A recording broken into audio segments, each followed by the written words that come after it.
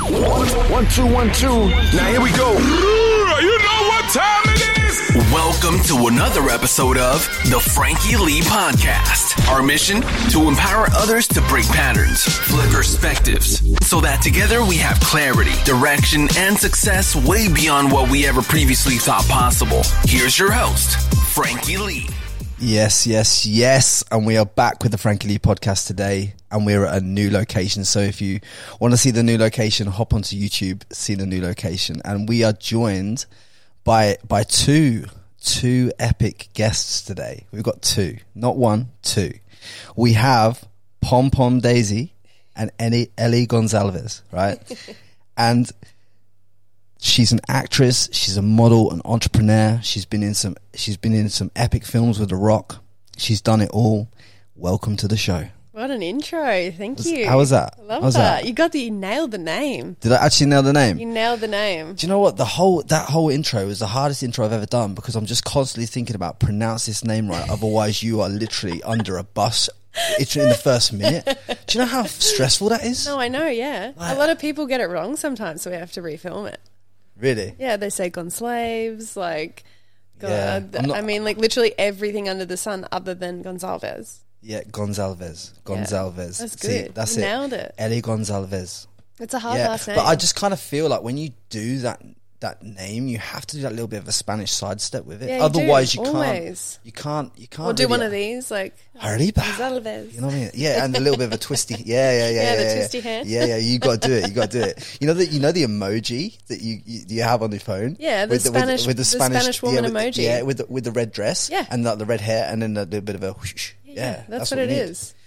But the reason that, look, honestly, this is going to be an epic podcast because I think your story, and I just think there's so much of your story that people have missed out on. Like they've seen the rise and they've seen everything you've done, but they don't really understand what's gone into the back end. I think the best place for us to kind of start is to say, look, back when you obviously when you were leaving school, did you think to yourself, okay, I'm leaving school, I want to be a model? You know what? It's really funny because my parents put me into everything at school, and it was like I was an athlete, I was a singer, I was an actress, I did everything. Like, they just wanted me to find out what my passions were in life and what I wanted to do, and it was definitely going to be in the entertainment space, for sure. And I always saw modelling as a real catalyst to become an actress and to get into that the entertainment industry. So really, it all was just born when my parents put me into a child modelling school, and I loved being able to go to photo shoots and be creative and work with really great people, which I did. And then I grew out of that child modelling agency, so then I went to all of the other agencies around Brisbane at the time when I was living in Brisbane. And I was turned down by every single agency, because I was too much of something or too little of something else. When you say too much of something, what are you too much of? My boobs were too big, or I was too short. I'm 5'7", But back then, this is going back like almost 12 years ago, when I was 18. I'm turning 30 in February. Like, this is a long career in the making. Long career, yeah. But this is going back 12 years where we don't have the diversity that we have right now. And I feel like I was someone who kind of made that movement happen for a lot of people eventually. But I do feel... Because we're talking pre-Instagram, pre-social everything. Pre-social everything. You literally had an email address, and you had to get past the gatekeepers of businesses at the time of these companies to talk to the person that you needed to talk to get to where you wanted to be. So mental, when I got turned down by all of these people, like my partner Ross and I, who I've now been with for almost 12 years... Big shout out, Ross. Yeah, hey Roscoe, if you're listening. But he's been a really an amazing business person, and someone who's really mentored me in a lot of my business decisions and a lot of my aspects of my life. And he said, why don't you just do this yourself? And he really just helped manage me over the years. He was that middle person that you kind of need throughout a career in the beginning when it's just you. So he was the middleman when he needed to be, and he was working so hard with his own career and his life at the time. So it was kind of a lot, but But yeah, like he really helped me. He just wanted to see you succeed. He really did. Yeah, he was my number one supporter from day one. I think this is a perfect time before we go on that journey, is to kind of like, how did you two actually meet? Because I think this is a story that needs to be told. We went to the same school, and we never met each other because he's 5 years older than me, so that would have been a bit weird. But he came back, so he left school, I think, in grade 10. Yeah. And he went on to create multiple businesses. He was so successful, and he came back and did a seminar for my business class. And I was sitting there, I was like 15 years old, grade 10. This guy walks in who's successful, he's super handsome, just really charismatic. And I was like, oh my God, this guy's hot as. Literally, I was sitting there and I did not even listen to the thing he was saying. I just was like staring into his eyes the whole time. Well, you didn't even listen to his speech? Well, kind of. I mean, like, I was just thinking about how good looking he was and how smart he was and just how switched on he was. It was just, honestly. Yeah. So I went down and spoke to him, and as I'm walking down, because he's like, anyone who wants to come and talk about their career out of school and all of these things, come and talk to me. So I was like, yeah, I'm going to go and talk to him for sure, 100%. And then I walked down and you took your Nokia 3310 with you? Yeah. Oh my God. I don't think I even had a mobile phone then, to be honest. Yeah. My parents didn't let me out of the house, let alone give me a phone to talk to people on. No wonder. Yeah. No wonder. You're just there and chatting up entrepreneurs. Like, seriously. But honestly, I went down there and I was just like, holy shit, what am I going to say to him? I've got no idea what I want to do when I leave school. So this is grade 10. Anyway, I just made up this bullshit story about like wanting to own my own fashion business when I left school. And I was like, how can you help me with that? Like, how can I do that? You know, what can I do to have a successful career in the fitness, in the fashion industry, and blah, blah, blah. And he's sitting there talking to me, and all I'm doing is just like, this is just music playing in the background, and I'm just staring at his face. It's like in those movies that you see. And the girl's just like staring off into their eyes. That was me. And he ended up giving me his number and his email address because he was going to forward me on some people who'd been really successful in the fashion industry. So 2 weeks later, I got an email from him, and by that time I'd started seeing somebody else, so I actually never responded. Wow. I never emailed him back. Hold on a minute. Slow down. I know. You're telling me you went from being in love to 2 weeks you're dating some other guy? Yeah. You're well, crazy. I mean, like, it was, you know, I know you were 15. young. I know you were young, but you're a fast mover, you are. Yeah. So, I mean, I was 15, and he was the guy I was seeing at the time, he was also 21, so he was older. And then I just saw him out 2 years later, just before I'd turned 18. And he's like, I know you, don't I? And I was like, yeah, you do, yeah. Like, as soon as I saw him, I was like, oh my God, it's the guy. Because we had like kind of mutual friends, and he just started coming out like to like nightclubs and stuff, and he'd been so busy working for like most of his 20s that he was kind of like in the mode where he was like ready to he was a late starter. So he started coming out, and we just started talking, and we just became really, really close friends, and I just fell in love with him. Like, I just fell in love with him so quickly, and I was like, this guy is the one. And I'm like, what am I doing with this other guy? Like, he was lovely and everything, but he just wasn't my person. You know when you just know who your person is and who you're supposed to be with. Ross was that person for me. Yeah. So I had to make a decision. Ross kind of like was like, hey, you know, the perfect guy isn't going to wait around for you forever, by the way. How old were you at this point then? Just 17. Oh, Jesus. Just before I turned 18, actually. Wow. So I split up with my partner then. I never did anything untoward. Like, I never, you know, did anything inappropriate or anything. It was all very above board. I'm like that as a person.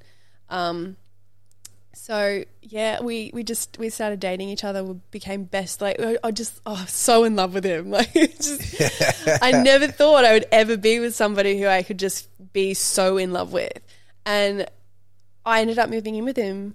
When you were 18? Yeah. We just moved in together, and we've been together ever since. And he really has been the most amazing, supportive, generous person that I've ever met. And I'm just so lucky that we got together when we actually did, Because I feel like if we ever got to, I mean, not that he would go near a 16-year-old or anything, but No, for sure. No, and I spoke to him about this, and I'm going to speak to him on another podcast anyway. But I spoke to him about this in the gym, and I don't think he even had any idea about the kind of thought process that was going on in your mind at the time. He had no idea. So like, there was nil interest on his behalf when I was that age. Yeah, for sure. He was just someone who was trying to help you achieve more and to try and inspire you to go and do more. Absolutely. And it kind of led on to something else. Like it's kind of nice how it all ended up for you. Do you know what you've been together for 12 years now. Yeah.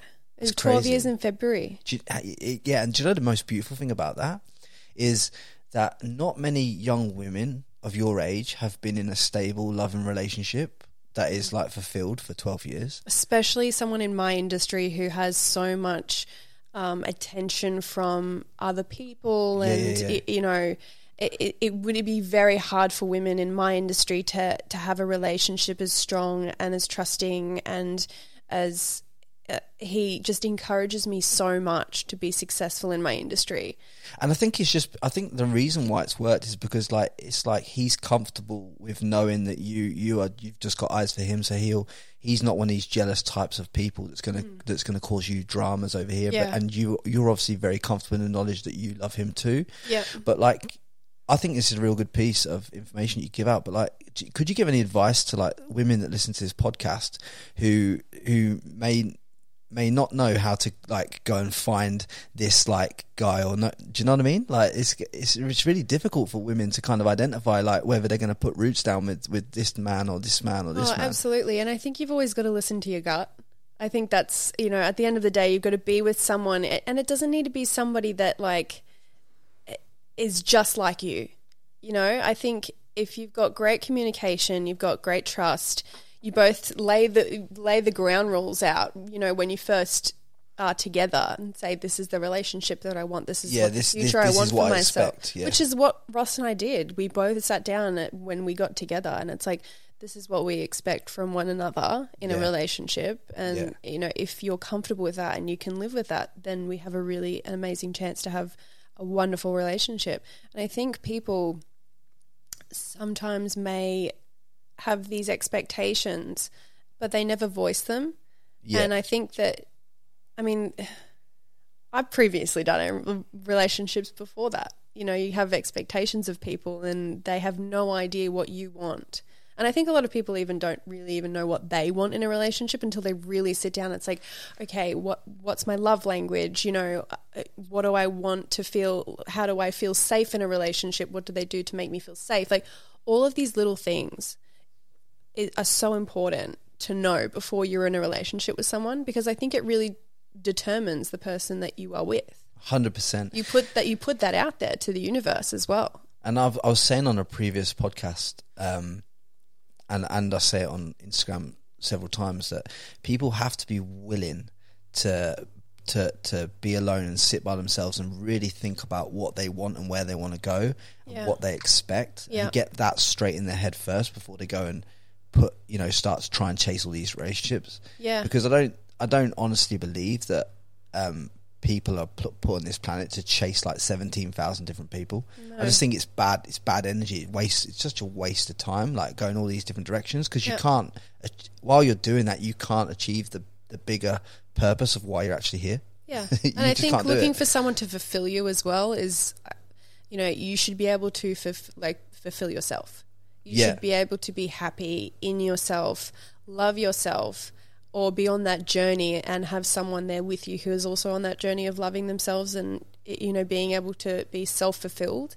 But not having someone who you think is going to make your life. And I think that's one of the biggest things in finding a really great relationship. Like, I knew I wanted to find someone that I could marry. You know, I didn't want to go around to all these different people and figure out like what I want. I just knew that I wanted to find someone that could make me happy, I could make them happy, and I could marry them.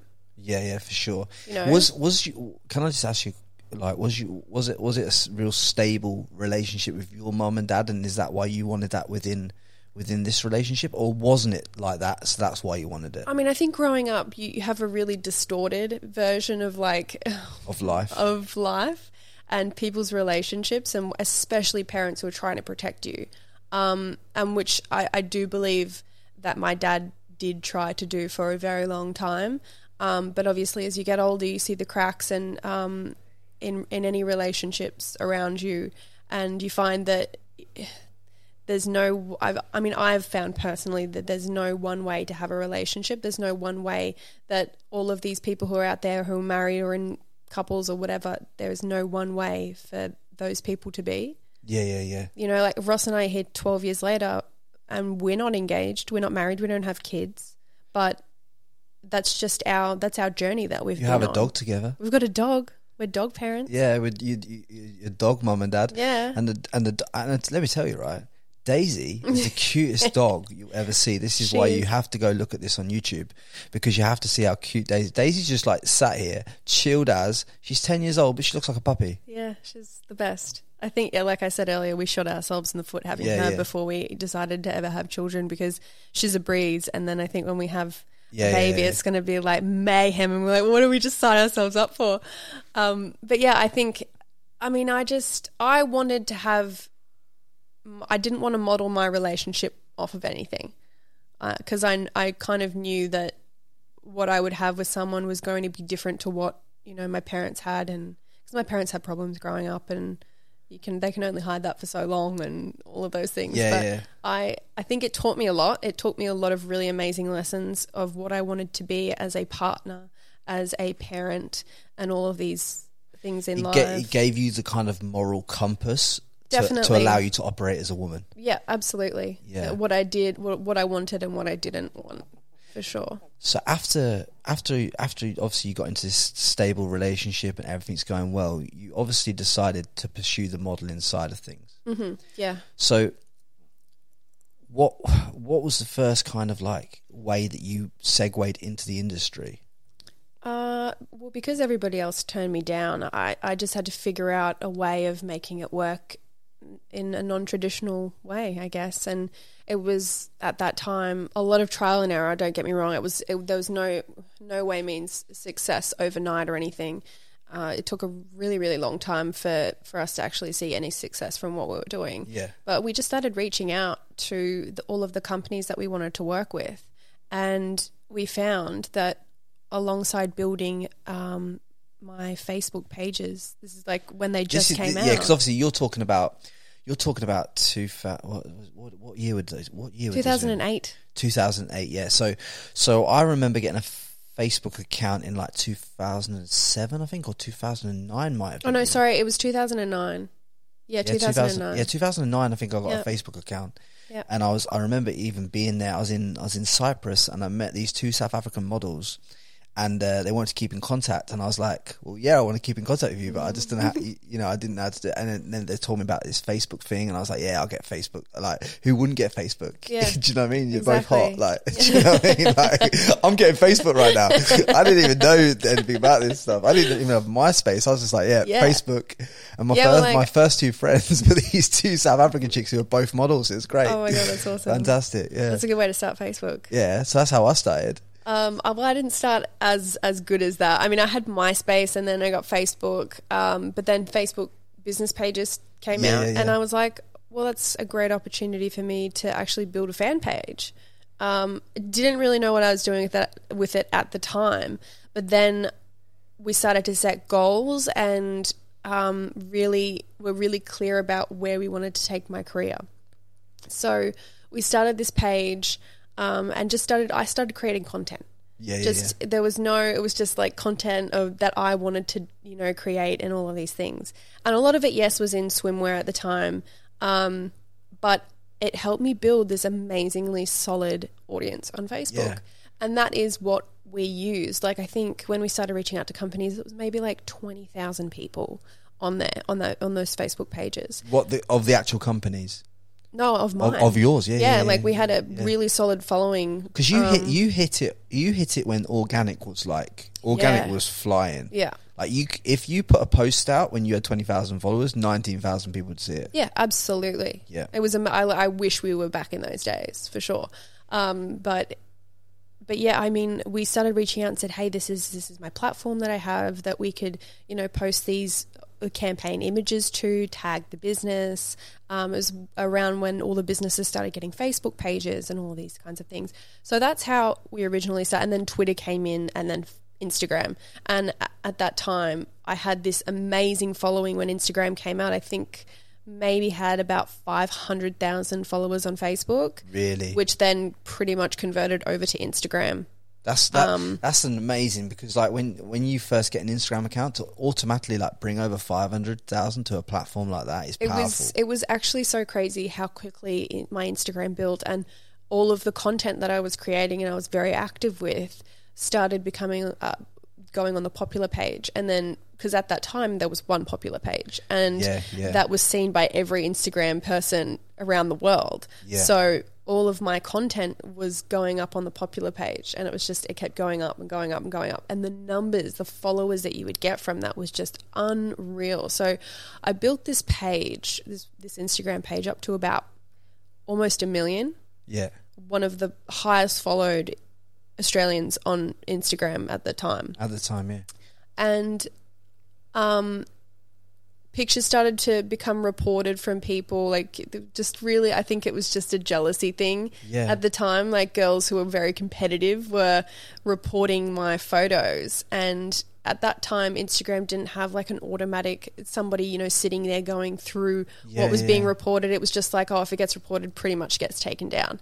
So I had 2 pictures taken down and my whole account deleted. So you lost your whole first Instagram? I lost my whole first Instagram account, which was a really devastating blow for someone who built a business off of the back of social media exposure as well. How ironic is it though that if you had known me then, I'd have got that back for you. I know. Well, if I had the contacts that I do now, it wouldn't have even been an issue. But like, it was even around like Rihanna, maybe like 4 years later, got her account deleted and she still couldn't get it back. Really? So there was like absolutely no infiltrating Instagram at that point. I think because obviously Instagram was just 2 young lads and a back end team of about 12 that built that company to a $1 billion valuation. I guess they just didn't care at that point. So there wasn't a lot of people inside Instagram.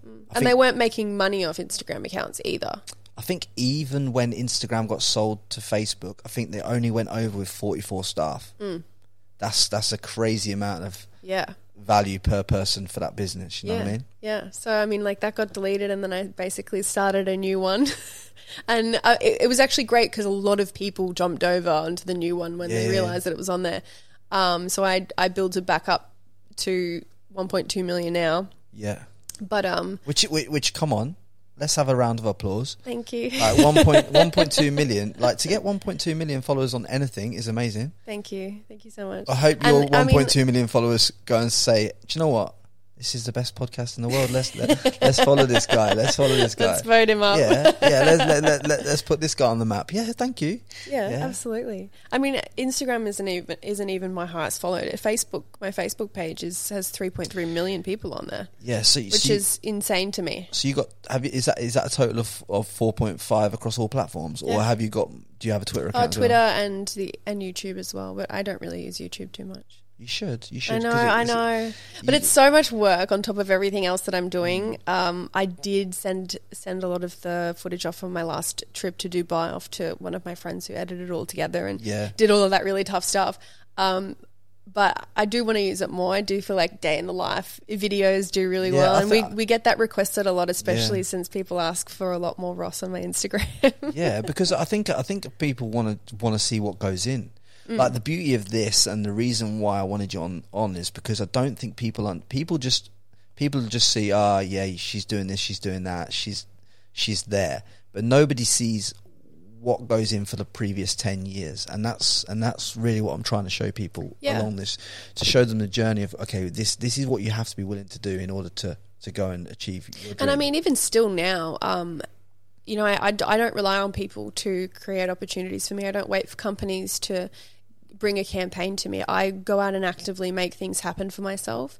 And I feel like at that time, all those years ago, we generated a lot of really great publicity as well. Like I became a Maxim cover girl 3 times. I was the first Australian girl to do that for Maxim. Yeah. And just the amazing relationships that I've built over these last 12 years have just been incredible. And I've met some really amazing people, but also very, very dodgy people as well at the same time. This is all before the Me Too movement, when, you know, everyone started having to respect, you know, people they're working with, and if anybody touched you, they'd have to ask you before they touched you. But back in those days, if you're on a shoot, you could have a photographer come up to you and like adjust your boobs or like do something inappropriate. And by all means, like that still probably happens. Yeah. But I think I look after a lot of women online, especially in your space, and I think it does happen still now a lot more than what people think it does. Absolutely. Even with everything that's gone on. But it obviously it's not acceptable. But it comes down to the fact that, you know, in that industry it's still deemed as being acceptable, obviously, because it still happens. Well, I don't think it's deemed acceptable. I think people are in the position where somebody has power, like Harvey Weinstein, for example. Yeah. Somebody with so much power in an industry, people just kind of turned a blind eye to it because they still want to keep their jobs. Yeah. And I mean, I think that's definitely, you know, coming to an end in terms of like people enabling that kind of behavior because they know the repercussions of being involved and, you know, being someone who enables that behavior, what happens. But I think people's moral compasses are also changing, you know, like if you see something going wrong in a day and age like we are in right now, people generally speak up. Yeah, because obviously, like, it's not good for if it's not good for the men either, because like having certain men doing certain things that they shouldn't be doing like that puts other men like that are trying to do the right thing by people in a bad position as well, because everyone thinks, oh, you know, is he like that or is he like that? Do you know what I mean? Like, you imagine, definitely puts, as a woman, it puts you on guard for every man. Because you imagine if you're doing a bikini shoot and this photographer over here is you know, one of those guys, and this photographer over here is a nice bloke who just loves the artistry of taking photos. Yeah. But they're in but because you've had a bad experience, you now are wary of both.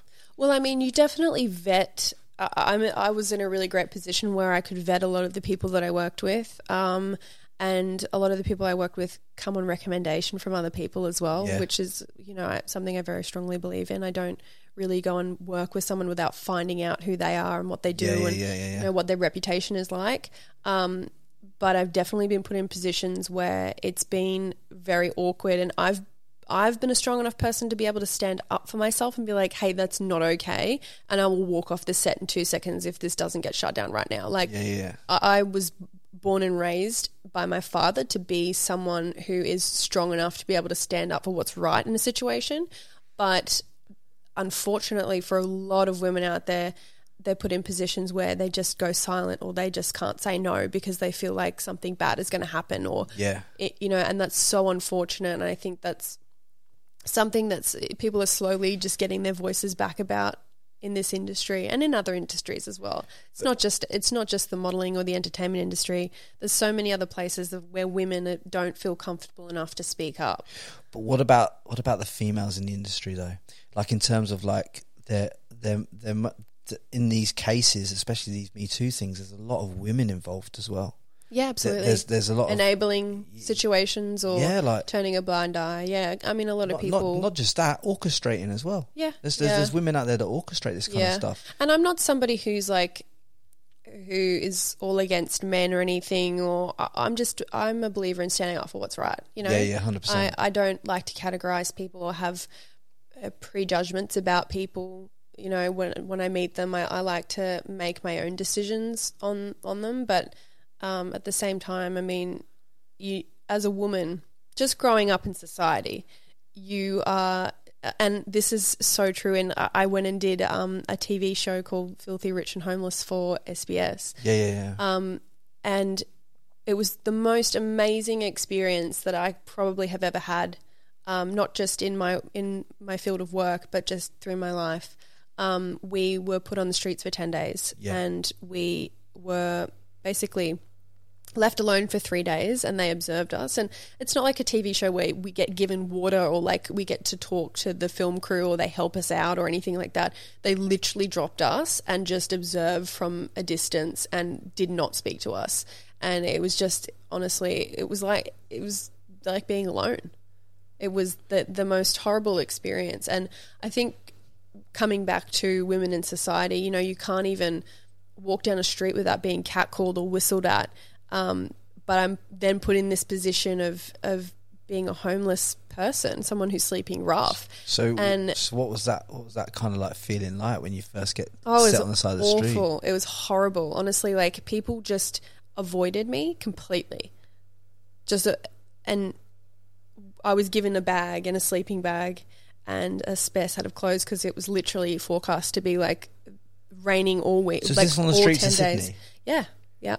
So, like, where did you sleep? I got sent up to Wollongong for 3 days, and I just tried to be as savvy as I could. I didn't want to be going in and I wanted to really make a go of it, you know? I didn't want to be going in and complaining or because I feel like that's also really insulting to people who are actually in that situation who do that every day. So I just really wanted to go in with a clear head and be like, okay, like, what would I do if I was in this situation right now? So I went and tried to find somewhere dry to sleep. First, I, on the way, found somewhere, thankfully, to eat that was a place called Goodwill Australia, and they feed the homeless. Okay. And I was just really honestly lucky because I was walking around asking people, I'm like, do you have any food that you can donate? They're all closing up for the night. It was like 9 o'clock at night. It was raining. So this girl goes, oh, Goodwill Australia's across the road. And I was like, awesome. Great. So I went across the road and he's like, oh, we're shut, but are you hungry and we'll feed you? And I was like, oh my God, that would be amazing. So I ended up going in and talking to him and he was like, okay, it's actually really dangerous to sleep around here. So what I'm going to do is I've got a tent that I can give you and a place I can tell you to set it up that's actually really safe. And I was like, oh, this is amazing. So this guy gave me his tent and an extra sleeping bag. What, is this another homeless guy? Or that's the guy who ran Goodwill Australia, really? the place that he was, he had like one of those little spots that he fed. Shout out Goodwill Australia. Yeah, it's amazing. But I did kind of 3 days, 3 days of that there. And I just tried to go around and get supplies and I never asked anybody for money just because it didn't feel right. Like at the same time I'm doing this for a show, I don't want to take somebody's money. But I said, you know, can I do some jobs around your business or is there anything that I can do? Like I'll literally clean a toilet. I don't care. But I just didn't feel comfortable just straight up asking for money. Did some people give you some work? No, but like honestly, there were just some really compassionate people out there who was like, they would give me $20 and supplies from their business. Like there was a dentist that I went into and I was like, can I please do anything? And I thought I was going to get kicked out actually. She walked out to the back of the dentist and I could see her talking to other people and I was like, oh my God, she's going to get someone to come out and tell me to leave. And then she came up with this like whole big bag of like all these toothbrushes, toothpaste, floss, like everything that you could have asked for.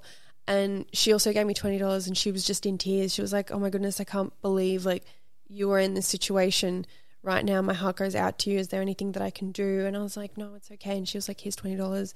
And it actually made me quite upset because it's making me upset now. Yeah, it was like, actually, seriously. That was my first moment in the experience where I was like, this is so horrible and so degrading that you know, you just have to, you either sit on the side of a road and you're left to die, or you have to go out and be like, but that's my privilege, asking for help. Like that is my privilege speaking. That's a lot of people in those situations do not have the confidence within themselves. Like they don't think, even if they ask, they think they won't be given.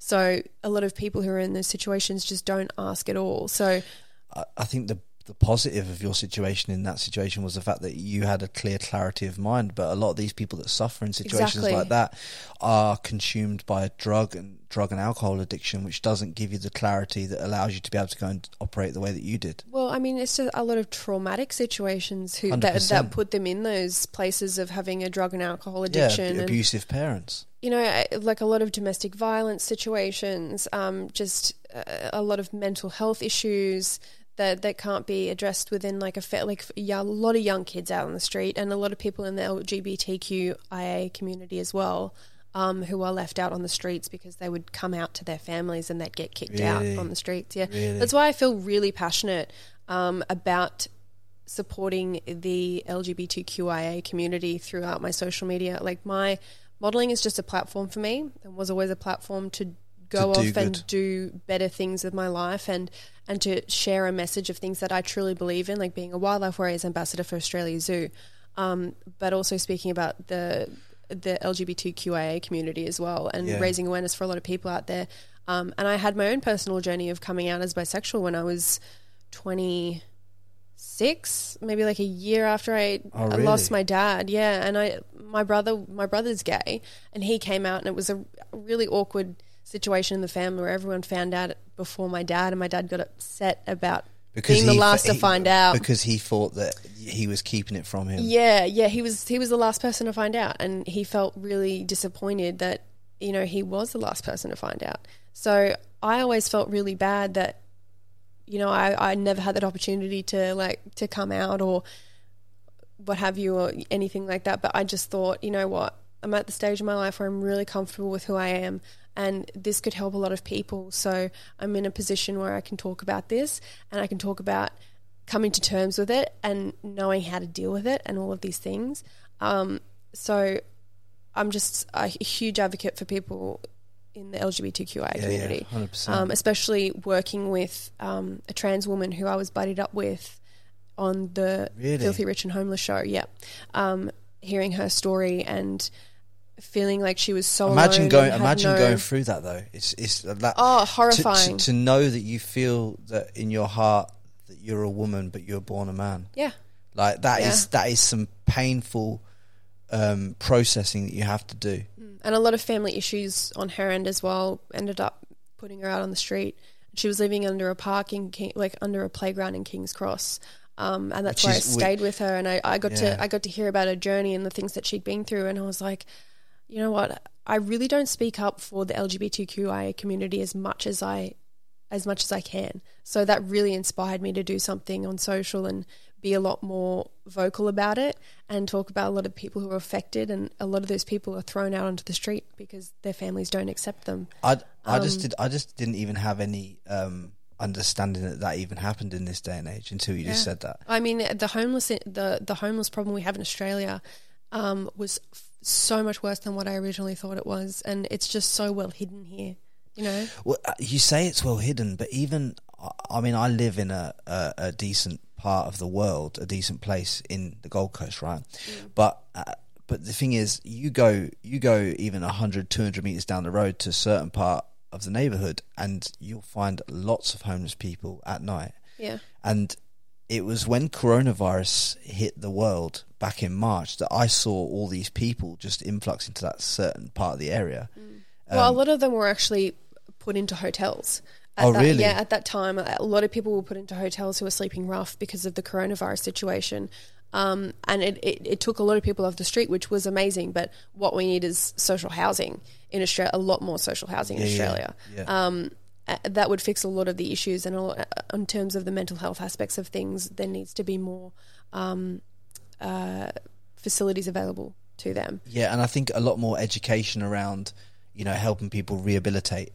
Yeah, from the situation, because it's all right giving them a house, but if they're still addicted to heroin or to ice or to whatever they're addicted to, or if there's trauma inside of them that they haven't been able to deal with, I mean, you live with that, and I feel like I can relate to that in some way because of how my dad passed away, and for a lot of people listening who don't know, my dad committed suicide when I was 25. I was actually in America when it happened. It wasn't a mental health issue. It was more having problems in his life happen, and that he felt like that was the only way to end his suffering, which is heartbreaking to me, because I never thought that he was someone capable of doing that. Like, my dad was so masculine yet sensitive and just loving and brave and really just the model of a great dad. So when that happened, I was actually at my personal trainer's studio, he's a celebrity trainer. He's in Beverly Hills. He has a lot of really high-end clients. Yeah. He was with I'd just finished a session and he'd just taken another client on, and Ross came to pick me up, and I just got this call. I had 17 missed calls from my sister at the time, and I was just like, the night before I actually found out a few things that had happened as well, and he told me that he and my mum were separating. Yeah, which is a lot for a man to process. Absolutely, you know? And but even still, with all of that news, I never thought that it would have even come to the decision that he made, which is just so permanent. So yeah, I had about 17 missed calls from my sister. I called her back, and she was just inconsolable. I couldn't even. Couldn't even fathom what she was trying to say. No words were coming out of her mouth, and I was just like, oh my God, what has happened? Like, literally thought, oh my God, someone's dead. It was just that bad. And she was just like, Dad's hung himself. Dad's... Really? Yeah. So at that point, there's a couple of spaces where I've asked Ross, I'm like, I don't remember certain things. I think my body just shut down. But... understandable. Yeah, and I just remember just kind of like dropping to the ground, and I'm like laying there. I screamed because Ross came. I was in like a doorway, like stairwell thing. Yeah. And he came running in, and he's like, "What's happening?" And I was like, "Dad's hung himself," and he's standing there like his eyes are like, "What the fuck are you like? Is this a joke?" You know, like he ended up picking me up off the ground and putting me into my trainer's office at the time, because we were just like, what do you even do? What do you even do? You're just trying to process all this, because this information's just been thrown at you. You know what I mean? Well, I just went into shock, and then my mum jumped on the phone because I was like, what's happened? You know, and then she couldn't speak, so my mum ended up getting on the phone, and my mum's someone who I don't have a relationship with anymore, and didn't have the greatest relationship for quite some time before that. Yeah. As well. So, yeah, I mean, she jumped on the phone and she just said, Dad's dead, you've got to come home. And is that how cold she said it? Yeah. On a serious level, those were the words? Yeah, they were the words. And I asked Ross, because I was like, surely that's not how I remember it in my head, you know? But he was like, no, that's what was said. And my reaction was to scream at her down the phone. Of course, he ended up grabbing the phone from me, because he was just like, this is not going to go anywhere. So he just spoke to her and tried to find out what happened, and spoke to Alex, my sister.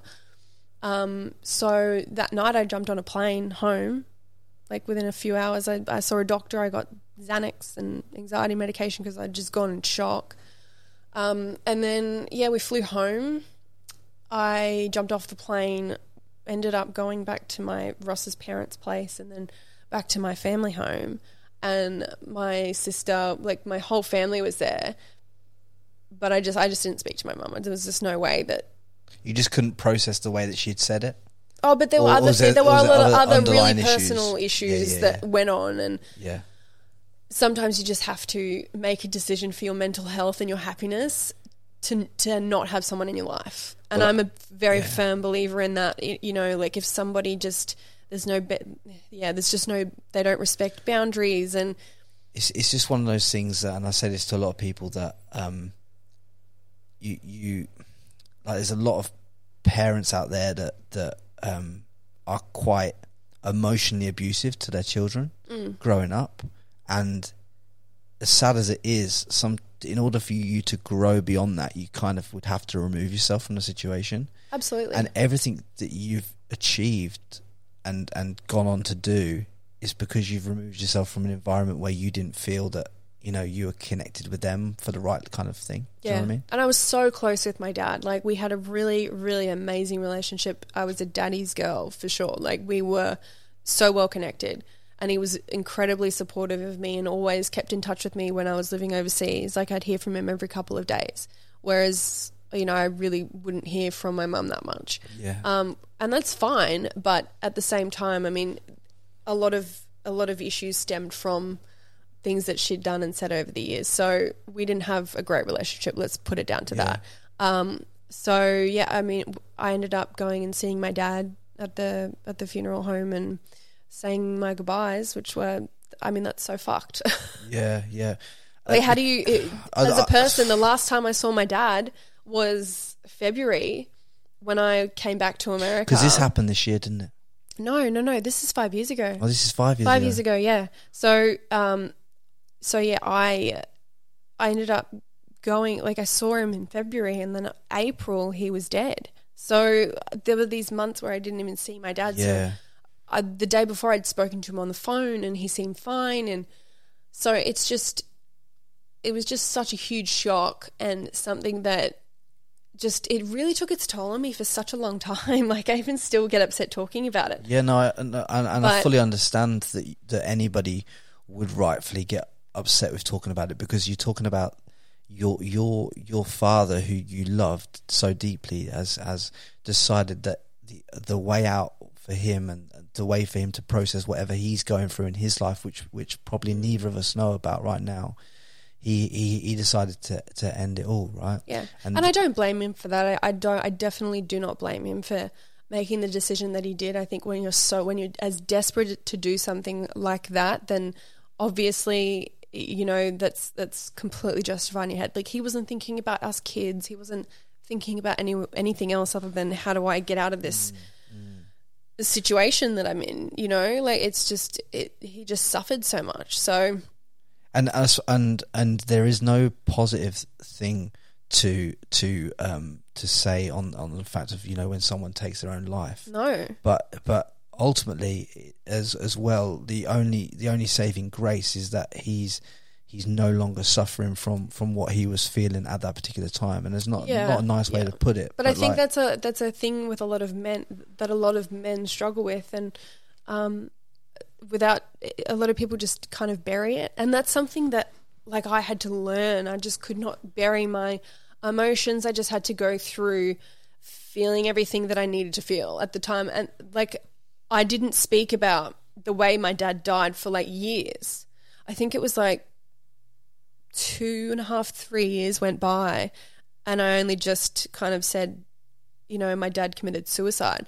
I just said, I did a thing when I came back, and I'm like, you know, I've had to go to my dad's funeral today. I never said anything about how he actually died until I felt like I was personally ready to actually talk about it, talk about how I got through it.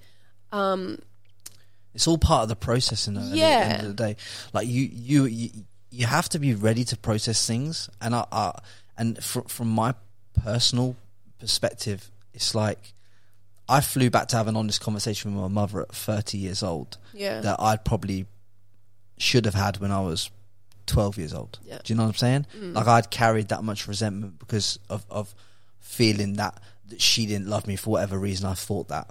Do you know what I mean? It wasn't particularly the truth, but it's like, you feel these feelings, don't you? Yeah. See, but you only process those feelings when you're ready to process them. So when you started to talk about it, that was your time to say, okay, I'm ready to take this a little bit stage further. And it's a credit on you for being willing and honest and open on this podcast to be able to come here and say these things, because these things help other people so much. Yeah, and that's why I decided, you know, I'd done the work, I'd done the counselling, I'd done everything to get to a really good place within myself, and then I could help other people and talk about it. And I feel like talking about it opens up this whole discussion around mental health that people don't really take seriously. I mean, people don't talk to counsellors as much as they should. Like, this whole experience made me realise I probably should have even gone to counselling before my dad died. Yeah. You know, but it just forced me into doing something that was actually ultimately really positive for me, to talk to a counsellor and work through a lot of my problems. And Ross and I sat down and had counselling sessions with my counsellor as well, because he was then pulled into this, like, position of kind of being a parent too, like taking care of me. Yeah. You know, because it was just shit. And there was things going on in his life as well at the time. Absolutely, yeah. From his family perspective, that happened in the same period. His dad got diagnosed with terminal cancer 6 months after my dad died. Yeah. So he then left me with there was no choice, but he had to go back to Australia after 6 months of course, being with me in America. So I stayed there. All this, can I just say, while you're trying to get your modelling career off to the races in LA? Oh, in America, yeah. It was so hard, honestly. We were just, I think I had a good, I moved over there when I was 23, just after my birthday in February, and just worked so hard. I definitely was given a lot of false hope from people and people promising things that didn't follow through, and I just came to see that was America. Yeah. That's the American way. That's the American way. Yeah, they'll tell you they love you. They'll tell you they've got this, they've got that. They're doing this. We're doing this new pilot TV show. All this razzmatazz, but there's no substance behind it. In a lot of occasions, there is some genuinely. If it's right, it will happen anyway. Yeah. So it's like you don't have to, it's not like you don't have to worry about that stuff, because if it's meant for you, it will happen. Yeah, exactly. So some of the things that fell through for you, I bet you look back now thinking, absolutely. Everything that's fell through for you, led me to where I am. Led you to where you are. Yeah. When you obviously, did you think to yourself, okay, I can't achieve anything more in Australia at the time when you decided to move out there, or was it just because you weren't getting what you deemed as a fair cut of the cloth in Australia? No, I feel like there was just a lot more out there, and I needed to experience. Needed to explore. They're just there's amazing work here in Australia, but I knew that if I wanted to get to a certain point, I had to be over in America. When I was so young, I was like, I want to be a Victoria's Secret angel. That was my ultimate goal in my career for modeling. I always aspired to that, and it led me in a really amazing direction in my career. I shot multiple campaigns with Guess. I shot a Super Bowl commercial, which is insane. Let's not speed through these topics, because I want to really touch on these. So talk to me about getting that. How did it come about that you became the face of Guess? Because I was telling my friend the other day, who used to work in LA, that I was having on the podcast, and he's like, I recognise her, and I said, she's the former guest girl, right? He's like, no shit. He's like, I used to work in Guess in LA. She was on the front of my store. Yeah. I'm like, she was. Yeah. I had long dark hair, so a bit different, but that all came about. Ross and I were actually driving back from Las Vegas from visiting some friends out there, and we were just brainstorming things of okay, so being a guest girl was always, up there as that career, that really amazing pivotal moment in my career. Yeah. But we're sitting in the car and we're like, okay, I think I just found out that Paul Mariciano was following me on Instagram, who is the CEO of Guess. And we're talking, which is great for the DM. Yeah. You know what I mean? Great. Absolutely. So being the proactive person that I was, we're sitting there and Ross is like, we should just DM him. And I was like, fuck yeah, let's do it. So I ended up writing this email to him. Email or DM? DM, yeah. DM. Yeah. Saying, it was always just a major, and he followed me for a reason, he's the CEO of Guess. He wasn't just, So I sent him this message, and he ended up responding to me literally straight away, which was amazing. And he was like, I'd love for you to come in for a test shoot. Fantastic. When do I start? Actually, no, it wasn't. I think it was, I had a meeting with him. And he was really big on the hair being real. So he was like, oh, is your hair real? He's like, I have to touch it. Is it okay if I touch it? I was like, yeah, of course. Cause he always checks if you have extensions. It's just a Paul thing to do. It's really weird. Wow. But he loves that his girls are all Paul. Natural. He loves that all natural, that's the guest girl look. So I met with him, and then he was like, hey, I actually want to book you for a lookbook shoot for summer, spring, or whatever. And I ended up shooting that lookbook. And I remember when I booked it, I called my dad and he was at the airport and I was like, oh my God, I just booked a lookbook for Guess. Oh! And he's like losing it because he was so proud of me, which was a really nice memory with my dad because I ended up pulling that back into a conversation with Paul at Guess. But I did this test shoot, like, well, not the test shoot, the lookbook. Yeah. And then I ended up coming back and shooting a couple more lookbooks for the stores, like all the in-store like catalogs and stuff. Yeah, for sure. And then, so like in that time, like my dad had passed and I think it was just a couple of months after because it was like really still very, very raw for me. But I was doing a shoot at Guess, and in this time I'd also done a cover of Treats magazine. Treats, which is, what's Treats? Treats is like a coffee table book, which is right. Okay, like it's so beautifully done, like a beautifully designed book that you just a decoration. Yeah. And it was actually my first.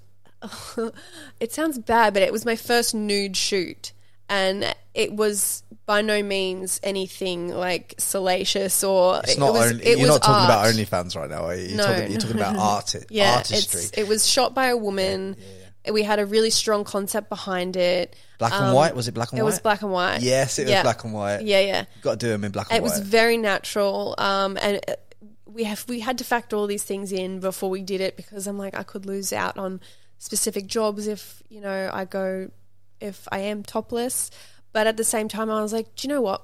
I'm just going to go for it. Emily Ratajkowski was on the second cover of this magazine, topless, like, and look at her career. Like, it's just gone. She's done well. Gangbusters. Like, she booked the Robin Thicke video clip off of that cover. Oh, really? Yeah. Yeah.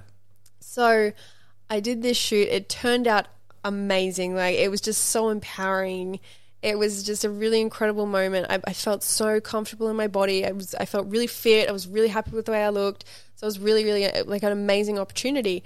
And it actually went around and it got into the right people's hands, and I ended up booking a lot of work off of that. And Steve Shaw, who's the owner of Treats, is very good friends with Paul Mariciano, and Paul saw these photos and he was just like, oh my God. Is her hair real? This is, no. He was like, this is a Guess girl. Like, this is I guess he had to see it before he could actually see it in a campaign shoot. He does a lot of test shoots with all the girls that he does work with. So he saw that and he was like, you need to come in and do a test campaign. It's time. So I was like, okay. So did this test, and then I was booked to come in and do another lookbook in the studio a couple of days later. Yeah. So it's like in the studio and somebody comes in, and it's not uncommon for them to ask, like the girls, they'd come in and be like, Paul wants to say hi. So I was like, okay, cool. So I'm in between my lunch break, went into his office, and Tatiana, the photographer's sitting in there, and I was like, what's this? And all the photos from our test shoot are printed out on his desk, and I'm like, oh my God, what's going on? Am I in trouble? Yeah. So he's talking about the shoot. He's like, I love the photos. They are so beautiful. Oh my God, like just so brilliant. And then he said something, and I can't remember what he said for the life of me, but he goes, and that's why I've chosen you to shoot the next Guess campaign. Wow. And I bet that kind of like all that work from that time when you left school, when you were turned down for being too short, when you were turned down for having too big a boobs, when you was turned down with all these different campaigns, and then you get that moment. How did it feel? It was like I was on cloud nine. I literally kind of just sat there and I was like, I think I just burst into tears. And then, I did, because Paul was like looking at me and he's like, are you okay? And I'm like, no, these are really happy tears. But at the same time, like, I grew up telling my dad that I wanted to be a Guess girl, and he was like, I know you can do it. You'll always be able to do it. My dad passed away, and like now I've just booked it. Like, this is just the most, like, I was literally sitting there crying, and he was thinking there was something wrong, and I'm like, no, I'm just really, really happy. And like, my dad always told me that I could do this, and now I'm about to do it. Yeah, unbelievable. Like, it was just such an emotional moment. And he was crying, and the photographer was crying because they'd just found out about what happened with my dad. So he runs out and he grabs a box of tissues, and he's like, everyone's got tissues in the room.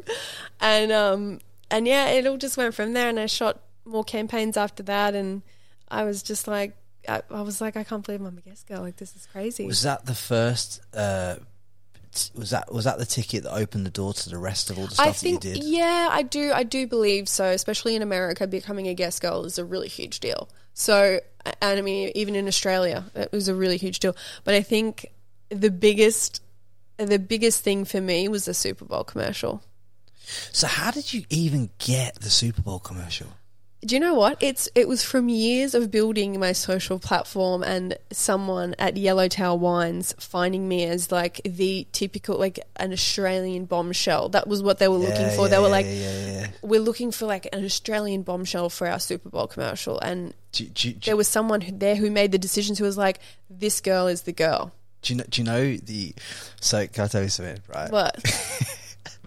So when I was, before I came to Australia, like, I used to come home from the gym and Neighbours used to be on at like 6 p.m. at night in England. So I used to come home from boxing gym, walk in the door, and this Neighbours would be on, and that Holly Valance. Oh, yeah. I'm telling you, she broke my heart 17 times. I've never met the girl. But I'm telling you now, I don't even know if I'll be able to speak to her if I met her. Like, she was that Australian bombshell to me growing up, because when I was at that age, when I was like 15, 16, 17. Look, I don't know if you... Snoring. Yeah, the dog's snoring in the background. It's hilarious. But no, she was like, when I was like 14, 15, 16, 17 or whatever, like, she was that girl. You know, she come out with Kiss Kiss, this, that, and the other. She was the girl next door. But she was the one before you being the girl next door. Do you know what I mean? So like, so like, just as soon as you said it, I was just thinking, man, you're Holly Valance. That was like the Holly Valance moment to me. Like, so it really... But it did come from them having me on social media. And so, I mean, I guess it was really like years of building this credibility and having this image that I was booked for that reason, you know, like there was no casting process. Like, I actually thought it was a joke. I got this email through and Ross had the management email on his phone as well. And I'm like... I read it and I was like, this is a joke. It was like, oh, we want you to be in a Super Bowl commercial. And I was just like, this is a fucking scam. Like, whatever. Because I wasn't, you know, I didn't feel like at that point I was like, there's no way someone's going to ask me to be in a Super Bowl commercial. Like, this is just ridiculous. And then Ross read that, he saw the email. Yeah. I'd read it, obviously, but he saw it. And he was like, did you read that email? And I was like, yeah. And he's like, babe, that's a Super Bowl commercial. Do you know how fucking big that is? And I was like, yeah, but it's probably not real. And he goes, I'm getting on the phone with them right now. And I ended up booking a Super Bowl commercial. But how long is a Super Bowl commercial? It's like, I mean, like how long does it play for? Yeah, how long does it play for? Well, like 60 seconds. So like this was for Yellowtail, right? Mm-hmm. So this is for the wine company. Yeah. Yeah. So what were you doing in the advert? Because I've not even seen this advert yet. So this is so crazy. We didn't find it. So we booked the commercial. They were like, we're flying you out to Barcelona. I love that place. I think it was like in 2 months, we're flying you out to Barcelona. We're going to film on a beach. And yeah, you've booked it. This is how much you're getting. And it was like one of my first huge fucking paydays for a job over there. Like, it was unreal. Like, I'm just like, I'm a living Barry. I was over the moon. Yeah, and, of course you were. What did you? Can I just ask you one question? Yeah. Did you treat yourself once you'd done this? Oh, like, not really. No, but this is the thing I want you to understand, man. You need to have those treats when you do these things, because I just feel like you go from big thing to big thing, but maybe you don't like reward yourself. We do for sure. I mean, like Ross and I mean, the work trip felt like a reward. We've flown over first class. We'll put up in the most amazing hotel in Barcelona. Yeah. And then, so this is the funniest thing. When we got there, right, we get this script the night before, and it's like all this stuff. And do you remember your lines? Yeah, I do. Yeah, but this is the thing. When I'm reading it, because Ross picked it up first, and he goes, "Holy fuck!" And I was like, "Oh my God, what's wrong?" And he was like, "Babe, you're literally being named in a Super Bowl commercial." Like, oh, they actually use your real name. Here at Yellowtail, we believe in Ellie Gonsalves. Wow. He's like, what person in a Super Bowl commercial other than like... Yeah, but you got such a great name. He's like, but you get named. Like, that's huge. He's like, And then when we saw all the Super Bowl commercials for that year, he was like, Miranda Kerr's in that, and she doesn't even get named. I was like, yeah, but that's because everyone knows who she is, mate. Yeah. But like that's huge. So we ended up going out there the next day, and there's like all the huge setup. It's like basically like a movie production. It's just insane. Like the Frankie Lee podcast on my ass. Yeah. This is like a movie production as well, look you at know. these lights, Frankie. Oh my God. These lights are out honestly, of control. I'm giving you angles on angles right now. Yeah, it's great. Cheekbone structures coming straight Honestly, through in this video. Popping off. But yeah, we got to this set and I'm like, wow, this is unreal. It was like one of the biggest productions I've ever been on. And just the quality of everything was incredible. But we got into this trailer and I went into hair and makeup and everything, and we'd finished, and I was like, okay, where do you want me to go? And they were like, what do you mean? And I was like, oh, is anyone else coming in to get their hair and makeup done? And they go, Ellie, this is your trailer. And I was like, I'm sorry, what? Wow. And Ross is sitting there because Ross is loving the trailer. Do you know what? I'm very, very lucky that we both have jobs where if for something big we could literally just drop everything and go. It's on a trip to like Ross could come on this trip with me, and because he was my manager at the time, anyways, so he was there as my manager. We're sitting in this trailer, and I'm just literally when everybody left, we're just like jumping around like crazy people and filming all these funny videos because I'm like, we got our own trailer. This is insane. You deserve it. So that was literally probably one of the greatest jobs that I've had, like in terms of like the treatment or treatment and everything like that, and just like the quality of everything. And I was literally on set for maybe an hour filming. I know. At sunset, like the sun was going down. Yeah. We're on this beach. Just one shoot, yeah? I literally like... One shot? Yeah. I mean, like, I think maybe we did it in 4 shots. We did it in like 4 shots. Unbelievable. Yeah. And I'm like... But are you guys happy with this? Like, do we get everything that you want? but you see that payday as 4 shots, but I see that payday that you got there as 6-7 years worth of hard work. Absolutely. Do you know what I mean? Oh, totally. I totally look at it like that because there'll be so many people on here going, oh my God, she got paid this much for that many shots. Oh, it wasn't even about the money. I would have done that for free at that point in time. 100%. Like literally I would have dropped everything and been like, I'm going for free. 100% you that would. job like put me on the international stage like none other. It was just, it was insane. Is this what led on to you being co-star with The Rock? No, we were actually friends before this, and we were planning, like we'd already planned for me to be in the movie he was producing and starring in. Hold on, slow down. You're friends with The Rock? Yeah.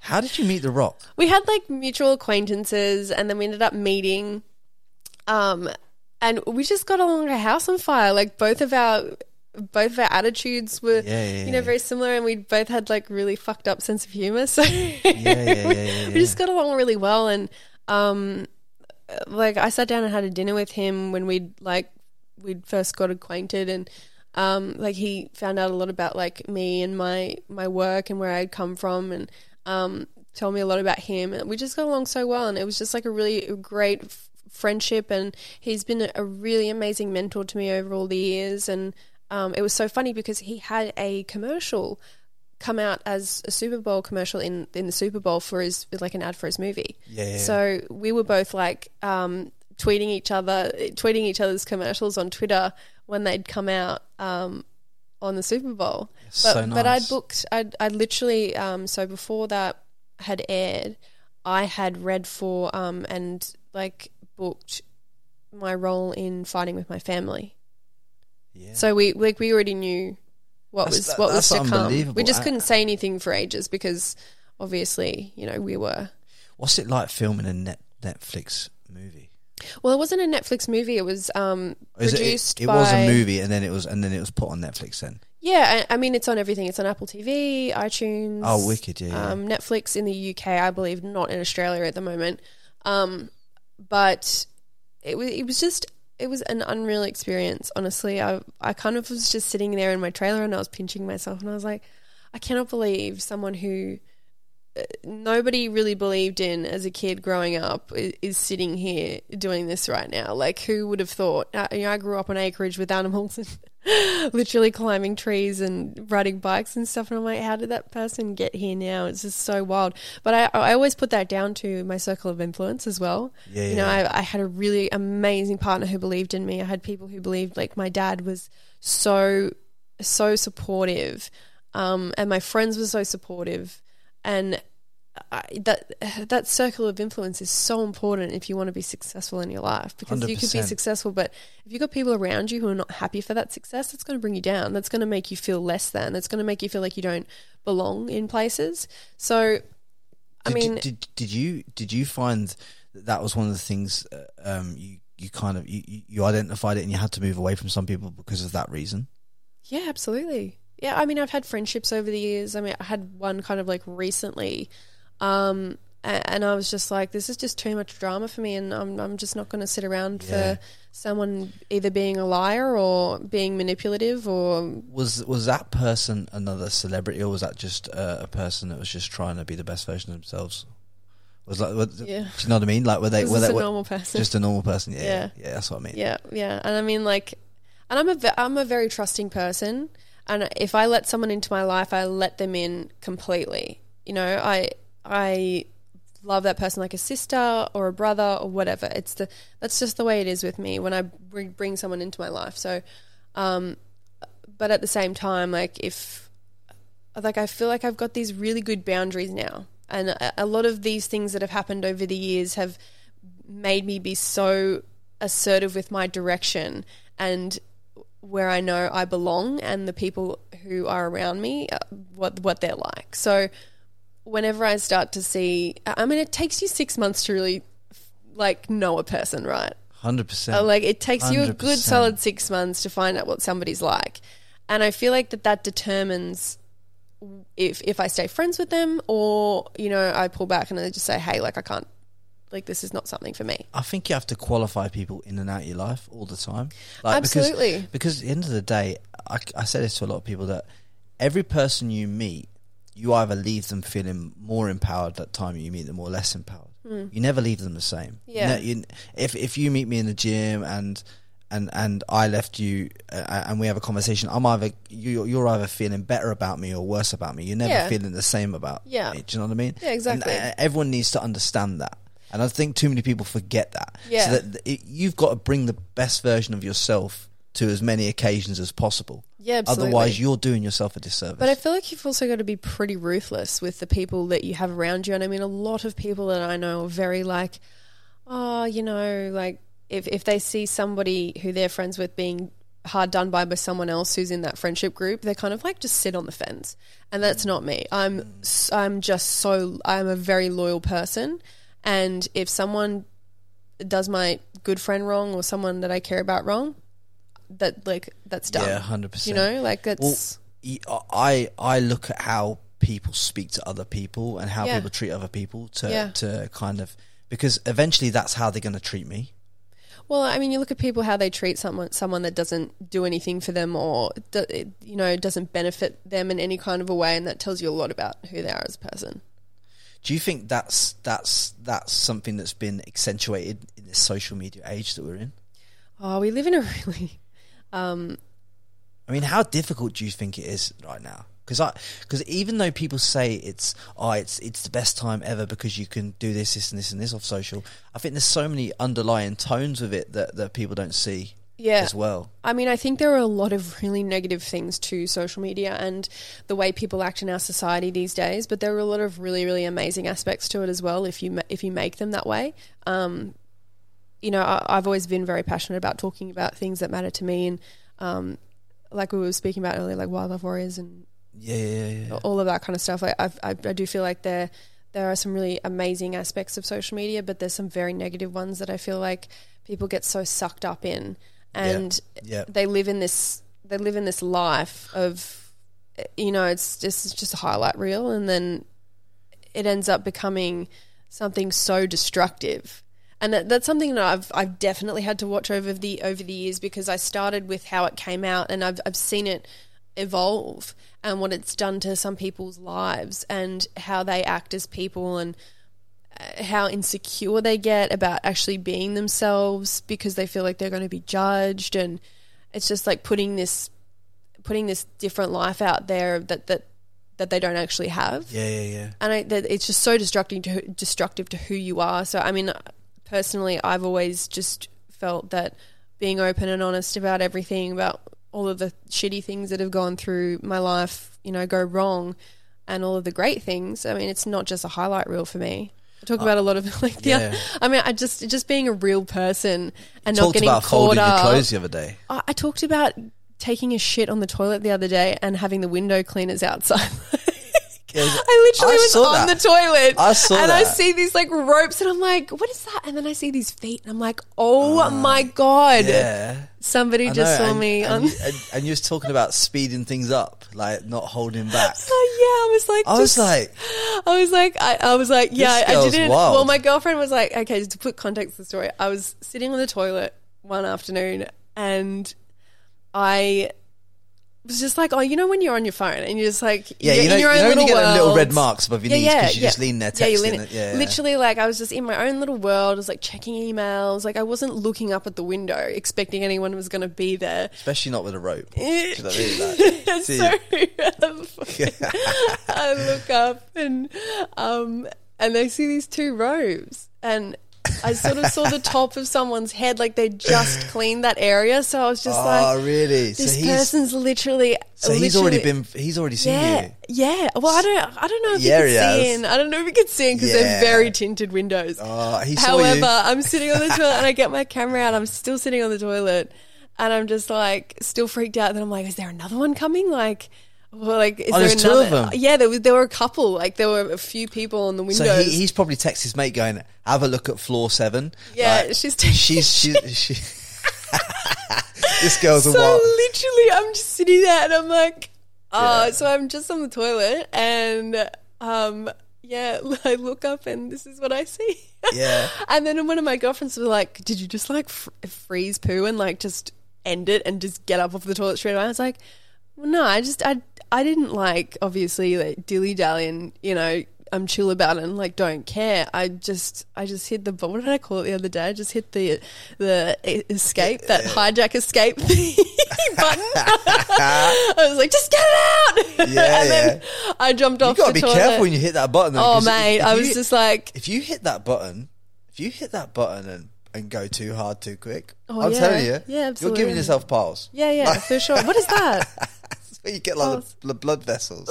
Yeah. You know what I mean? Gross. You gotta be it's careful. all good. No, it wasn't too bad. Like, but I mean, yeah, it all comes just back to keeping it real and just. But that's why you've gained a following. That's why you keep a following. Is because of real shit. This is exactly why we do this podcast, because this is real shit. Yeah. Like, if you kept that back, that's not the true version of yourself. So there's no point. You got to be honest with the world, with who you are, and then you could. That's what you. Totally what you were saying about a lot of social media people is the fact that a lot of them are hiding behind this. They look like this model over here, but some of them might just like fishing. They don't put fishing on Instagram. But also too, it's like it's just the pressure from society that I feel it's very hard to break away from. Honestly, like I definitely was living in just posting the good stuff for ages, especially when my dad passed away. I was like, there's no way I'm talking about this. Yet I'm like going to counselling 3 times a week with someone who was like the best at what they did, because I'm just like, I don't even know what to do. Like, what do you do when something like that happens, you know? Yeah. And I'm in another country, and then at a time like Ross's dad got sick, he went to Australia and I was there by myself, and so I've actually reposted a photo that I did, and I'm on the top of Running Canyon, and it's a photo of me like with my hands up in the air, and I look so happy, and I'm like, little did anybody realize when I posted this how shit I felt and how hard times were for me. So this is just a reminder that no matter what you see on Instagram, like I went into a big paragraph about like what I was going through and stuff. It's so good though for people to see that, like, and really understand it. Yeah, just life is not what you see on Instagram. It's just so carefully curated by people, and while my Instagram is a business, my social media is a business, it still should be truthful to who I am as a person. 100%. Yeah, and I feel like people do get scared about putting the real them out there because they'll feel like they'll be judged or whatever. But over the years of being in an industry like mine, the fear of judgment just goes. Yes, especially after being in LA. Like, absolutely. Oh my God, it's ruthless. Those girls are ruthless. They're savage. Oh my God. Tell us some stories about some of these chicks and the wild things that they've pulled off in these kind of interviews. I mean, I don't have like that. I don't really like bagging people. I'm not telling you to drop names. No. But like, I mean, it's just a different world over there. People are raised differently. They're raised to want different things, like as opposed to me growing up in Brisbane, Australia, on acreage with like horses and kangaroos. Obviously, my life is going to turn up very differently to someone who's growing up in LA with all of the reality TV that they're exposed to as they're growing up, and all of these things that this mold of a person that they're supposed to be, women especially. Of course they're going to be super different, but it's just crazy because I would get to set on certain jobs and, you'd hear these stories about girls doing these crazy things, like very unprofessional things. And I'm like, there's no way, like this is exaggerated 100%. And then I started seeing it on set, like girls would rock up like literally an hour and a half to 2 hours late to a shoot. And it's like, are you joking? Like, is that just because they feel that they're better than everyone else? I don't know. I honestly can't tell you what they're thinking or what they're feeling or why they do what they do. But the treatment of other people on the shoot as well was horrendous, like in some cases. And it really took me back because I was like, okay, like, obviously people don't really care about being professional here because these girls keep getting booked. But at the same time, I think that was But you've still got to be yourself. So if you are professional, then you want to keep yourself. Oh, absolutely. And I think at the end of the day, that was a huge plus for me working in America. I was reliable. I was professional. I'd rock up looking and doing my job. When you're getting paid what most people would term as an astronomical amount of money, considering where you've come from and where they're at, then you should bring that level of professionalism with it. I mean, even when I wasn't being paid, there was definitely times where I was struggling with money for sure over the years. That was 100%. Like really tough times. Trying to make it somewhere is really hard. You put a lot of work in, and you're doing all of these things, and you're not really seeing seeing anything from it. But in the long term, that's the juice though that I've got out of this interview so far with you is the fact that, and so many people should literally cotton onto these three things, is the fact that you reach out to people, you make yourself known, and you build this personal brand, and you put yourself out there in the situations for people to. Yeah, some people are going to say no, but some people are going to say yes too. Like at the end of the day, if for argument's sake, if I didn't ask you and Ross to be on the podcast and all this kind of stuff, then it wouldn't happen, would it? Yeah. It's not like you're going to come to me and say, "Oh yeah, can we be on the podcast?" Or you might do because that's you. But like, you know what I mean? Not everyone would do that. You have to be willing to put yourself out there to get rejected. Absolutely. And not take that rejection personal. You just got to be okay with not. And I mean, at the same, you're never going to be everyone's cup of tea. You just got to realize that in this industry or in anything that you want to do, like someone isn't going to like you. They're not going to like your product. They're not going to, vibe with who you are as a person or a brand or whatever. But that's okay. Like there's plenty of other people out there who would, and they're the people that you focus on. You don't focus on chasing this approval from other people who will never give you approval to begin with. There's just no point. Well, so you can never, if you live your life seeking approval of others, you're never going to get approval from everybody. So you're always going to be constantly unhappy. You'll always be unhappy. So why would you set yourself up in a game, whether you're a man or woman, that you cannot win? Yeah, you cannot win that game. That's the same I feel with people as well. Like you try and please everybody, like in your personal relationships, and if you're not working on yourself and you're not surrounding yourself with the right people, you're just never going to be happy. Yeah. You know, you're always, or if there's someone in your life that you're always trying to like prove something to, or being like, oh, this person's going to love me. And I've had people in my life that are like that I'm always just like, oh, like, you know, what can I do to make this person love me? You know, what can I do to make them like approve of me? It's the wrong question. The first question you should ask is, how can I love myself? Yeah. Because like, let's work on loving myself more before I start to think about how others can love me. Yeah. Because no one can love you until you love yourself. Exactly. That's a so clinical true. fact. Unless you loved who you were and were comfortable in who you were, you can't give love to someone else, or you can't expect them to love you. Yeah. Because you don't even love yourself yet. Yeah. Exactly. That's rule one. You should get that. If you're listening to this right now and this is hitting your ears at the right time, you've got to box that shit off, because that shit is so important. Because you have to really embrace who you are as a person and be willing to accept it. Nurture that space for you and your happiness as you grow as well. I think is really, that's one thing that I really focused on this year. It's like, okay, like, what do I want for my personal happiness this year and for 2021? What do I need? What actions do I need to take to, you know, either like if you set boundaries with people and they're just straight up ignoring them, or they just don't change their attitudes towards you, it's like something's got to be done about that. Because that the stuff, the anxiety that sets into your body and your brain when 100%. You've got people around like that, it's just so toxic. It's like I have a rule with people respecting my time, respecting me as a person. Yeah. If I just don't feel it's there, I'll cut you dead. Yeah. Like, you're gone. Yeah, you're absolutely. gone. Especially on the fact, if you organise something and then you cancel on me last minute or this, that and the other, like, don't do that. Like, I mean, there's always there's always a line, and I don't ever cut people off, like, just straight up be, you know, this is like, this is, you know, I feel like, you know, you give someone an opportunity to... Oh yeah, I'm talking about, like, if this happens like on a series of occasions, like two, I won't let it go on more than 2 or 3 times. Yeah, what I'm saying. Yeah, exactly. Because you have to have a moral compass line that, okay, this person does not value me and doesn't value my time, so why should I have them in my life, kind of thing. Yeah, absolutely. You know what I mean? Yeah, and having people around you who appreciate you and respect you is so important.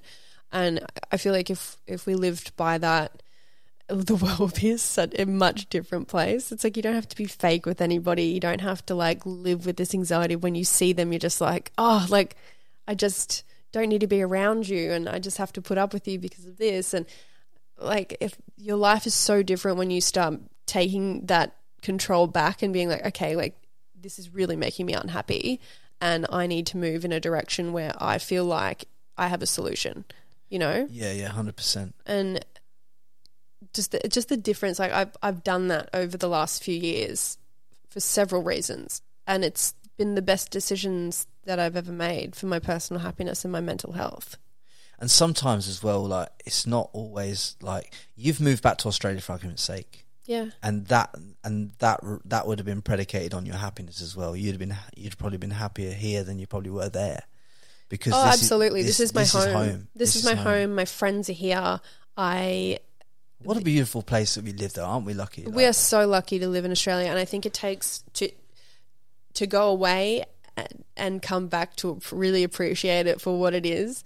You know, America it's great fun, amazing jobs. I will fly back and forth for work, but I won't go back and live there. Like, we went back mainly because Ross had to be there for work permanently. So we flew back over. Like, I lived there previously for about 4 years. Came back to Australia, and then Ross ended up taking a job that had to have him be over there for a specific amount of time, and I was like, okay, let's do it. You know, being the supportive partner that I am. Yeah, you got to do it. Let's take the dog. Let's move over there. And then COVID happened after a couple of months of us being over there, and we just thought, okay, let's just pack up our stuff and go back, because that was all for a reason. Yeah. Do you know what I mean? That was all for 100%. That was built, you know, for your great reset kind of thing. Yeah. And I think you'll flourish with that. Because you seem light, so you seem like you're in the right place, and it's the right time for you. Yeah. I know you're working a lot with like your fitness stuff and everything like that. I mean, is that the business that you're passionate about building up to levels upon levels, or What's the go? Yeah, I've always been very passionate about fitness. Fitness was a really huge catalyst in me getting back to a really happy place, especially after my dad passed away. Being active every day was definitely something that helped me get past a really, really tough time. Because at the same time when I lost my dad, I pretty much lost my whole family. Yeah. Because I had to make that decision of this is just the right thing to do. Does that even mean your sister as well? I have three siblings, and you've literally removed yourself from everybody. Yeah, and you got for different reasons, but most of the family when my dad passed away. Yeah, and for a lot of reasons, but yeah, I mean that was.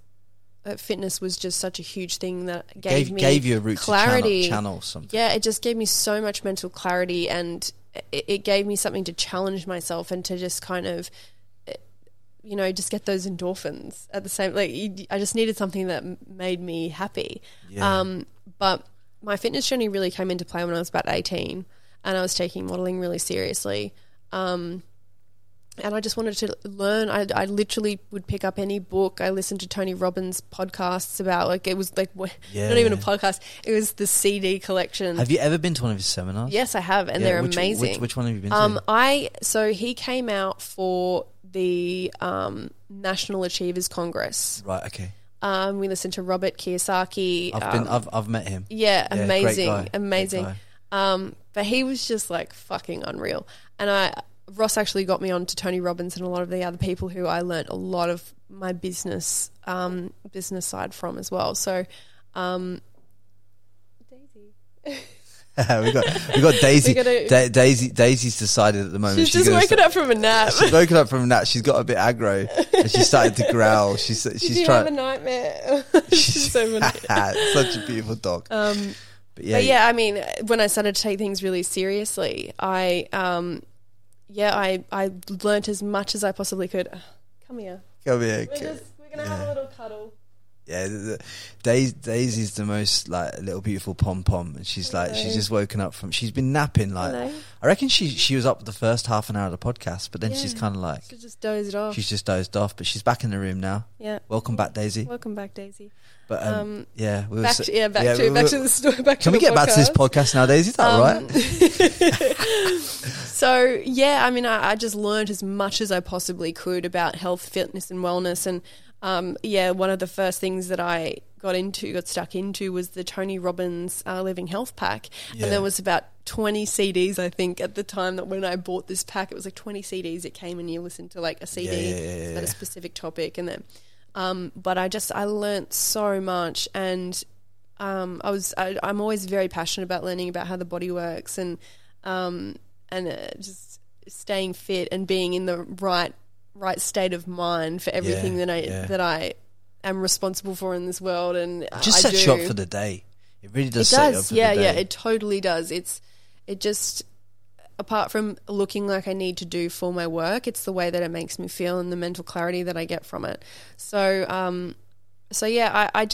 I learnt from the experts over the years. I had naturopaths. I even trained with some athletes. I just did as much as I possibly could. What kind of athletes did you train with, though? A couple of sprinters. Yeah. I trained with, oh God, this is going back a long time. This guy called Usain Bolt. Yeah, this guy called Usain Bolt. But I was a sprinter at school, so I did quite a bit. But I just wanted to do a lot of different stuff and see how my body reacted to it. And have you built that into programs for other women? And yeah, men? So basically, what happened? I used to have a blog that had just so many viewers every month, which was crazy to me at the time because I didn't even feel like I was someone who was worthy of it. But you've done it. Because I was only 20, 21 or something.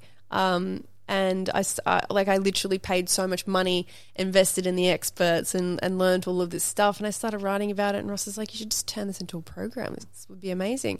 So eventually in 2017, I ended up creating this entire program of everything that I learned that impacted my health and fitness journey, that really got me to a place of being happy with my body and all that kind of stuff. And everything that I learned from the experts, it's you can put so much money into something, whereas people aren't in that position to be able to do that. So I was like, why don't I just compile everything that I learned and just, sell it for $50? Like, 100%. Yeah. The whole reasoning behind it was to help people, because I've always been someone passionate about helping other people in my life. So did you put it together as like an ebook or? Yeah. It's an ebook program similar to what like Kayla did back in the day, and Tammy Hembrow and Ashley Bynes and girls like that. Yeah. So it was just something like fun that I put out there that was really positive, and I enjoyed speaking about, and it's just turned into this different thing now. What avenue do you hope to take it now in terms of like the business and the fitness stuff? What kind of avenue are you taking it down?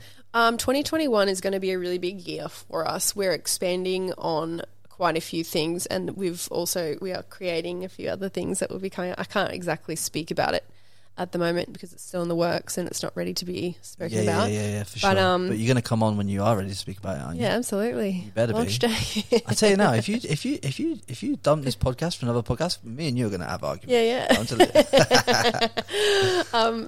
So we just basically spent this year just absolutely fucking hustling and figuring out. Yeah. And it's great because we've wanted to do a lot of things over the years, but we're not in one place for long enough to be able to do this, and there was always so much going on, and you couldn't just sit down and focus on building something new. And we've had this amazing blessing in this year. I think probably the only blessing, everything that's gone wrong, like you sit down and you've got so much time to work on something. So that's what Ross and I have done. Like we've planned out our next 5 years over these last few months, and really sat down and put our head down and got to work. But the beauty of that is, do you as a couple know where you're going? Yeah. And do you know how many couples that don't have a clue where they're going together? Yeah, it's just... That's a crazy thing, But you don't know until you talk about it, until you write down what your goals are. And I think that we've always been very, very goal-orientated and driven in our lives. So... And I learned that from him. I didn't. He taught me those things. I know this couple, really good couple, by the way, and he thinks his goal for the next 5 years is to grow his business into this absolute monster. Her goal is to be pregnant in 2 years, but that's not on his goals list. And I've heard this from both sides, and I'm like, man, you two need to have a sit down and talk about this. Seriously. About like where you want to go. Do you know the funny thing is we've been together for 12 years, and everyone always gives us a hard time because they're like, why aren't you married? Why aren't you engaged? Why hasn't he put a ring on it? And we were talking about this the other day. People were like, oh, lock that down. And I was like, if you need to feel like you need to lock someone down. You are locked down. You've been together 12 years. Yeah, then you probably shouldn't get married. But we made a promise to each other. We have a solid relationship. We've gotten through, oh my God, just the loss of my dad, the loss of his dad, the loss of also my family on top of that, the creating a career, living in 2 different countries over a span of 2 years. We have been through things that most couples don't even ever go through.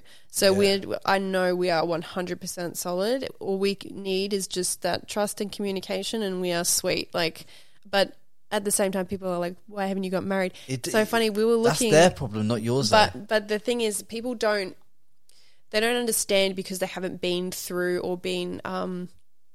they haven't been through what we have been through personally. And for us to get married, it's like my dad died 5 years ago. His dad died 3 years ago.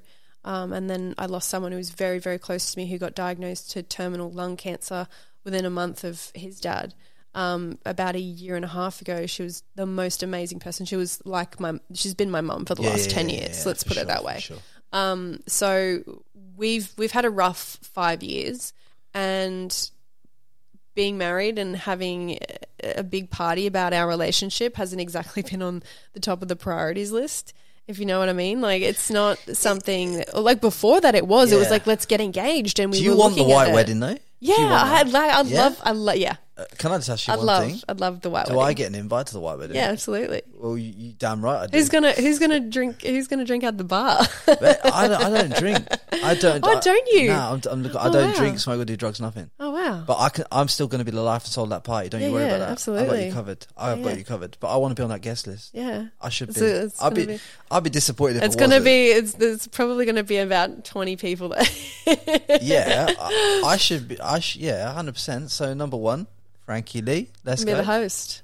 Can I be the guy that does like the ceremony? Can I just be that guy? Yeah. You'll be the party starter. Yeah, I could be like the unofficial vicar. Yeah, absolutely. Yeah. What's that rapper? Reverend. Reverend. I'll be like Reverend. Like it's not going to be in a church or anything. We just see it as a really big, it's a party, isn't it? Party for just a celebration of our relationship. Celebrate 12 years. You're just celebrating 12 years being together. Yeah. Don't get me wrong, like we've definitely had our really rough times as a couple, like times where we've even contemplated if like we could get through certain things, but at the same time, like we've worked through stuff and just maintain that open communication and and just, you know, trying to be understanding of that person's situation and all of those kinds of things. And but that's really like what's gotten us through and kept us like really, really strong and united and been able to work together too. Like that's huge. A couple who can work together and be together and live together at home as well. Like, he's pretty chilled though. We're also at each other's throats sometimes. But I'd say that you'd probably wear the trousers, would you? Oh, I don't know. Yeah, I think it's a bit of both. Yeah, I don't know. Like he's very easygoing. I think you push him to a certain point, it'd put you in your place. But like, I think put me in my place. Yeah, what is this? Yeah, you know what I mean. Like, not in that sense, but you know what I'm saying. Like, yeah, I mean, okay, that's enough. We're both very dominant people, which is very surprising that we've gotten this like 12 years down the track because we both are very like. But you've got the red hair, so like I reckon you'd be pretty savage. It's not real. I know it's not real. I'm not a natural ranger. No. But even when you dye it red, that subconsciously tells yourself that you are that type. I'm a very passionate person. I'm passionate about like we know. Yeah, like we know. But I mean, like I feel like we definitely balance each other out. Yeah, 100%. Yeah. When you listen to him in his podcast that you guys will do, like we definitely balance each other out, and like he kind of calms me down and brings me down to earth, and I kind of like I'm like his hype girl, you know. You're his cover guest girl, is what you are. Yeah, exactly. You're his guest girl. He goes home and he's like, I got a guest girl. Like you're just causing shit and like causing drama. Fucking and manic he's like, sometimes. And he's like, do you know what? Just our schedules. I would spend a normal year without coronavirus. Like I'd be traveling every like 4 to 6 weeks. Just constant travel, and sometimes he would come with me, other times he wouldn't, and like he's got his own life and his own business and career and everything. He's got a great business and a great that's what we're going to be talking about, you know. Yeah, I'm so proud of him, especially what he's had to go through with his family recently. He's just been such an amazing support to me, and he's just done so much in his life that I'm like, you should always be so proud of everything that you do. And we really do hype each other up. We're each other's best friends, and I think if you can't be best friends in a relationship, then I don't think it can work. I was listening. I follow a guy called Naval. You ever read Naval? No. Naval is like he's an Indian guy. He talks a lot about philosophy and psychology and all that, but he started Angel List and all these other companies like that. He's made a lot of money. And one of the things he writes down, he wrote down in a tweet storm was the fact that if she isn't going to be your wife, get rid. Like, because there's no, you're wasting time basically as a man. Absolutely. And I kind of saw it that way as well as being a female. Like, why would I waste my time with someone who I'm serious about, you know? Yeah, that's what he was saying. He's saying like if you're with someone, just chasing these temporary highs that people chase, there's literally no point to it. There's no substance to it. You're not taking yourself where you actually truly want to go and all that stuff. So you just get rid of it. Yeah, so you can actually focus, get back on a path to focus on what you want to actually do. Yeah. Because a lot of the times when you're trying to do all these different things and trying to have all these different relationships with different people, you're actually just keeping yourself busy to stop yourself thinking about actually what you want to do. Yeah, exactly. I mean, if you're not with the right person, a lot of the arguments and the things that you don't get along about kind of take over your life, doesn't it? Like you think about if you're with someone and you're trying to be successful in your career, how damaging it is when you guys are fighting and when you're not getting along, and like how much that actually affects you and how you are as a person and your day and everything. And like, honestly, I'm just so like, I think we are just very lucky we met when we did. There is definitely an aspect of luck to I think it was already written, the beginning of our relationship.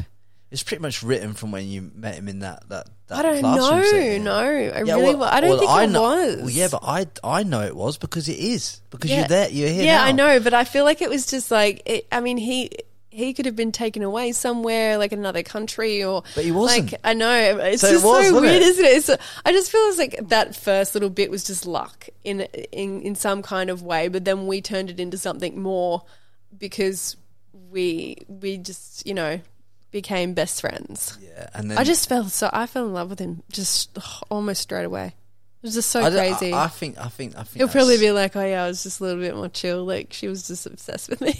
yeah. No, we were both just crazy about each other, honestly. Like otherwise we wouldn't have pursued it. No, I think that's a beautiful way to be though. I'd love to see, because my mum and dad have been married like 40 years. Yeah. And over 40 years now, 41 years.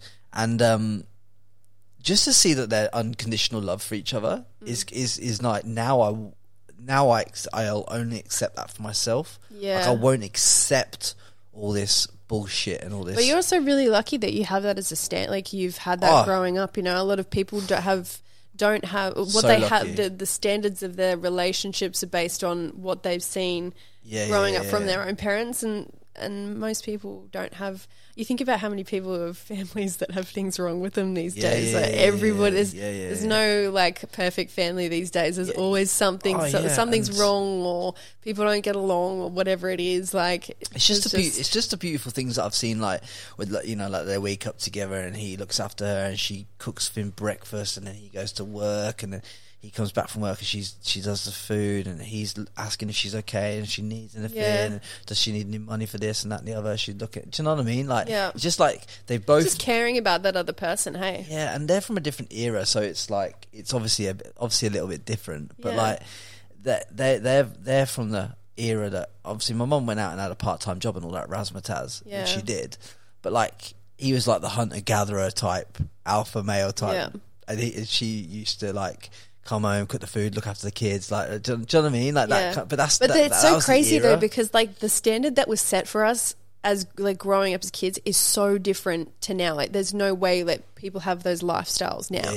And I almost feel like we shoot ourselves in the foot trying to grab that, because it's not realistic for this day and age, if that makes sense. I think everyone, like, there's nothing wrong. Like, how everyone's like, I hear a lot of women say like, "Oh, I want to be an independent woman," right? Yeah. My dad, not once in that lifestyle did I ever not think that my mum was not an independent woman. Yeah. And my mum was not an she never thought herself she wasn't an independent woman. Do you know, she was. Yeah. But like it was just a different. They just knew that, well, she's better at that and he's better at that. So rather than trying to do things that we're not good at, why don't I just do this that I'm better at?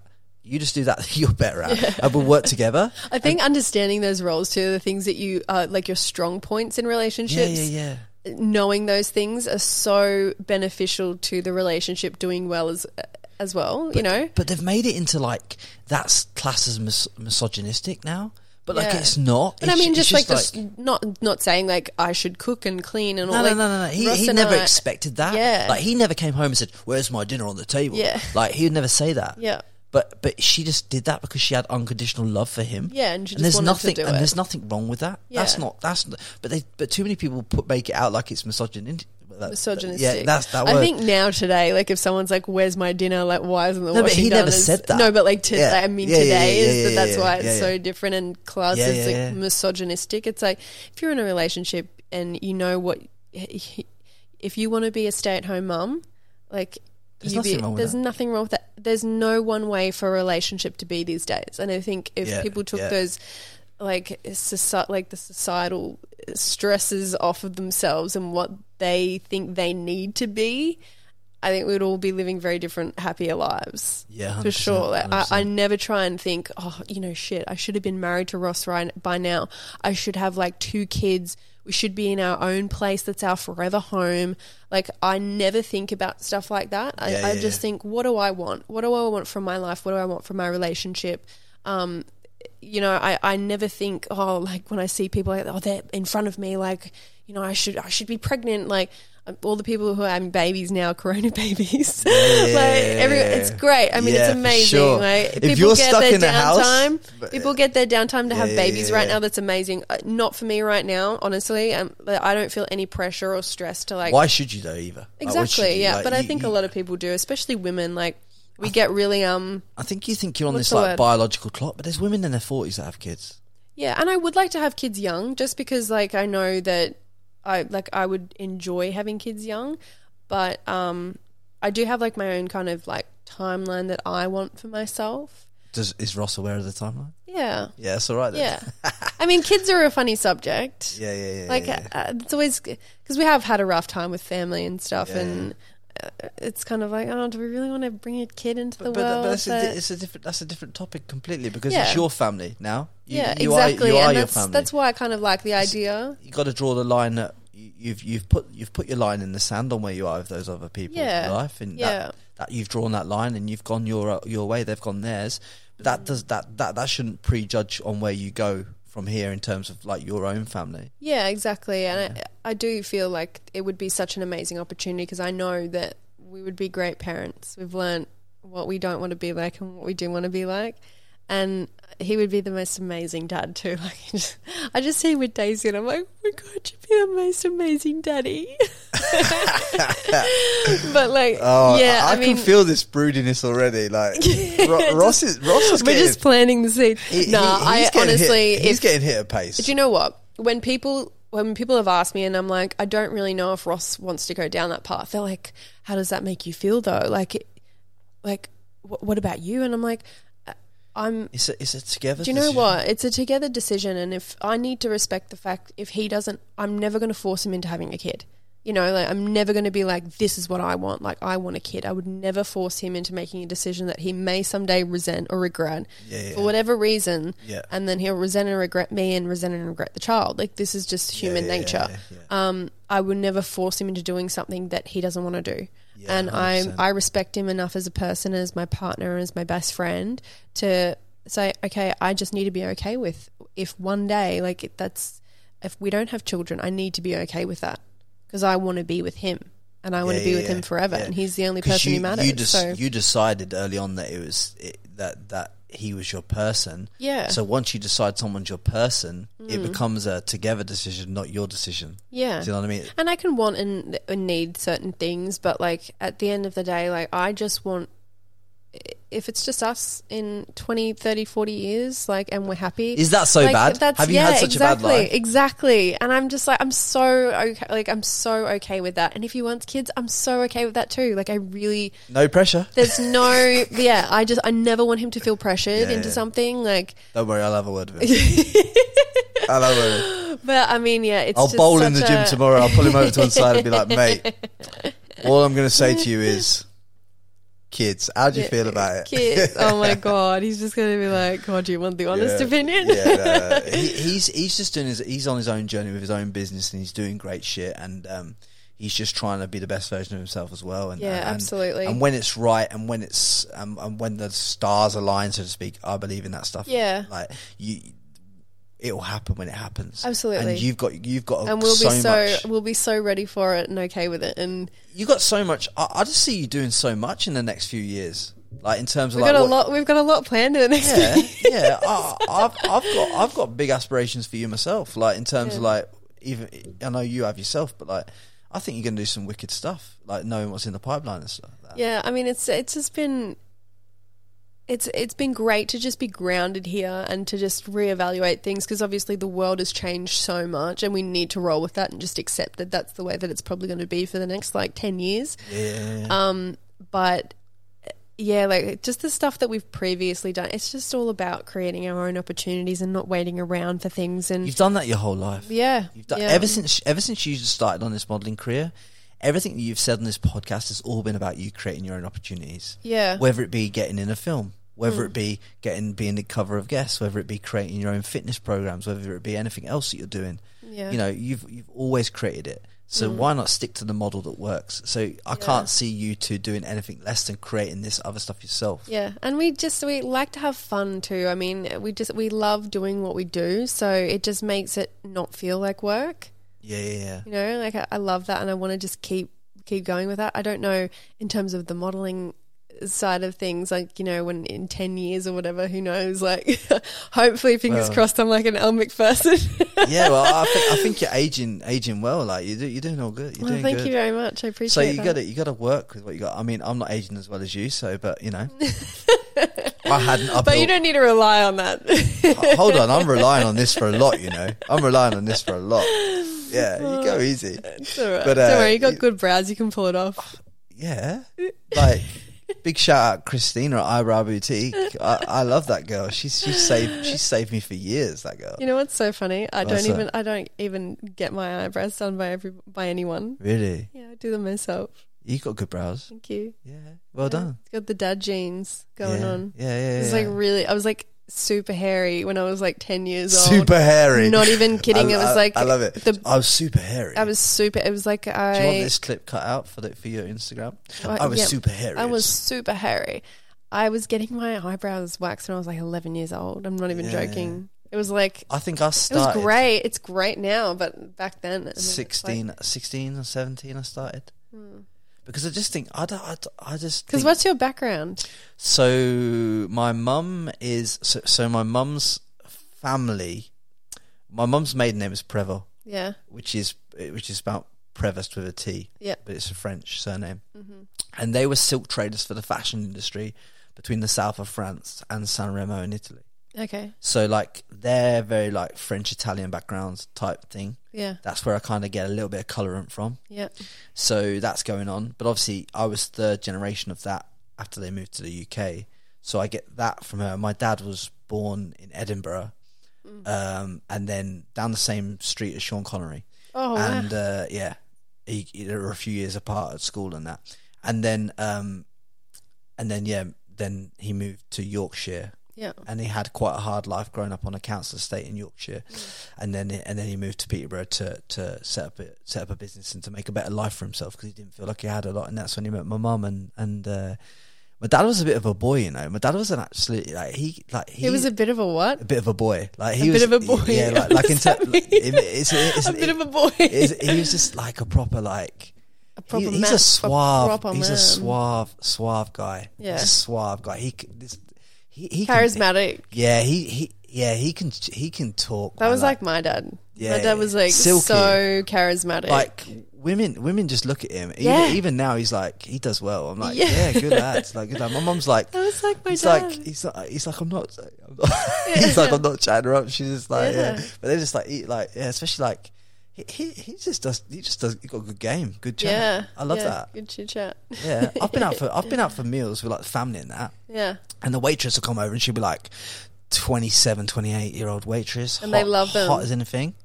She just like he just say things, and I just observe. Yeah, because I'm like, this guy's got some talent. Yeah. I want to see what this guy does, and the way that he positions things and does things, and how gentlemanly he is. Yeah, it just works. Yeah, it just works, and you got to learn that stuff. Yeah, and it's good. Yeah, no, but that's the background. I think I got some of my charisma from my dad growing up. Actually, yeah. It was very much like that. You do get a lot from your parents at the end of the day. Like you can't help but get stuff like that. That's why we said earlier on in this podcast, like if you don't feel your parents bring the best like moral compass or whatever or the best values, then you have to make the decision to kind of like step away from that and to carve your own path. Yeah, which totally. is with some of your journey, it's something that you've done. But let's what's like, just if there's one thing that you could give to the world right now in a few sentences that you really want to get out into the world before we leave today, what would it be? I think be the most authentic version of yourself and never settle for anything less than you feel like you deserve. I love that. And I also want to say, like, can you please drop your Instagrams, your socials, your dog's social? Because your dog, Daisy. I'm telling you now, Daisy. The only one people care about is Daisy's, let's face it. Yeah, they're going. But hers is Pom Pom Daisy on Instagram, and then mine's just Ellie _Gonsalves on Instagram. Yeah, it is. And then we got it is. Facebook, and we just search and yeah. You just got to search your name, you'll find it. And when does this movie drop? Like, like the movie in Australia. I know it's out. It's out in the UK, isn't it? No, it's out. It's completely. We had the. But you said it wasn't available in Australia earlier. Not Netflix. Oh, not Netflix. Yeah, it doesn't air on Netflix. Yeah. But it premiered last year, in Feb. Yeah, we'll go out and watch that. But we're going to put all the links in all the show notes. But and your website for your fitness stuff, so that the men and women and all that can get your fitness stuff. It's just on elliegonsalves.com. Damn right it is. So there you have, guys. Look, and I just want to say one thing. If you think, like, if you got any value out of this and you've loved what me and Ellie have talked about and all that stuff, if you could just drop the podcast a review on Apple and like and share and give us some 5 stars. Yeah, give it some 5 stars and, you know, just show some love and I'd personally really appreciate that. And Ellie, thank you very much for coming on the Frankie Lee podcast. My pleasure. It's been awesome. Thank you for having me. I hope. And she's got snacks here for after the show. So I already ate some of them before. Yeah, you're going to be tucking into them. Yeah, Pringles. Yeah, damn right you are. Once you pop, you can't stop. Yeah. Anyway, guys, thank you very much. Thanks, and guys. Peace out. Don't forget to subscribe to the Frankie Lee Podcast.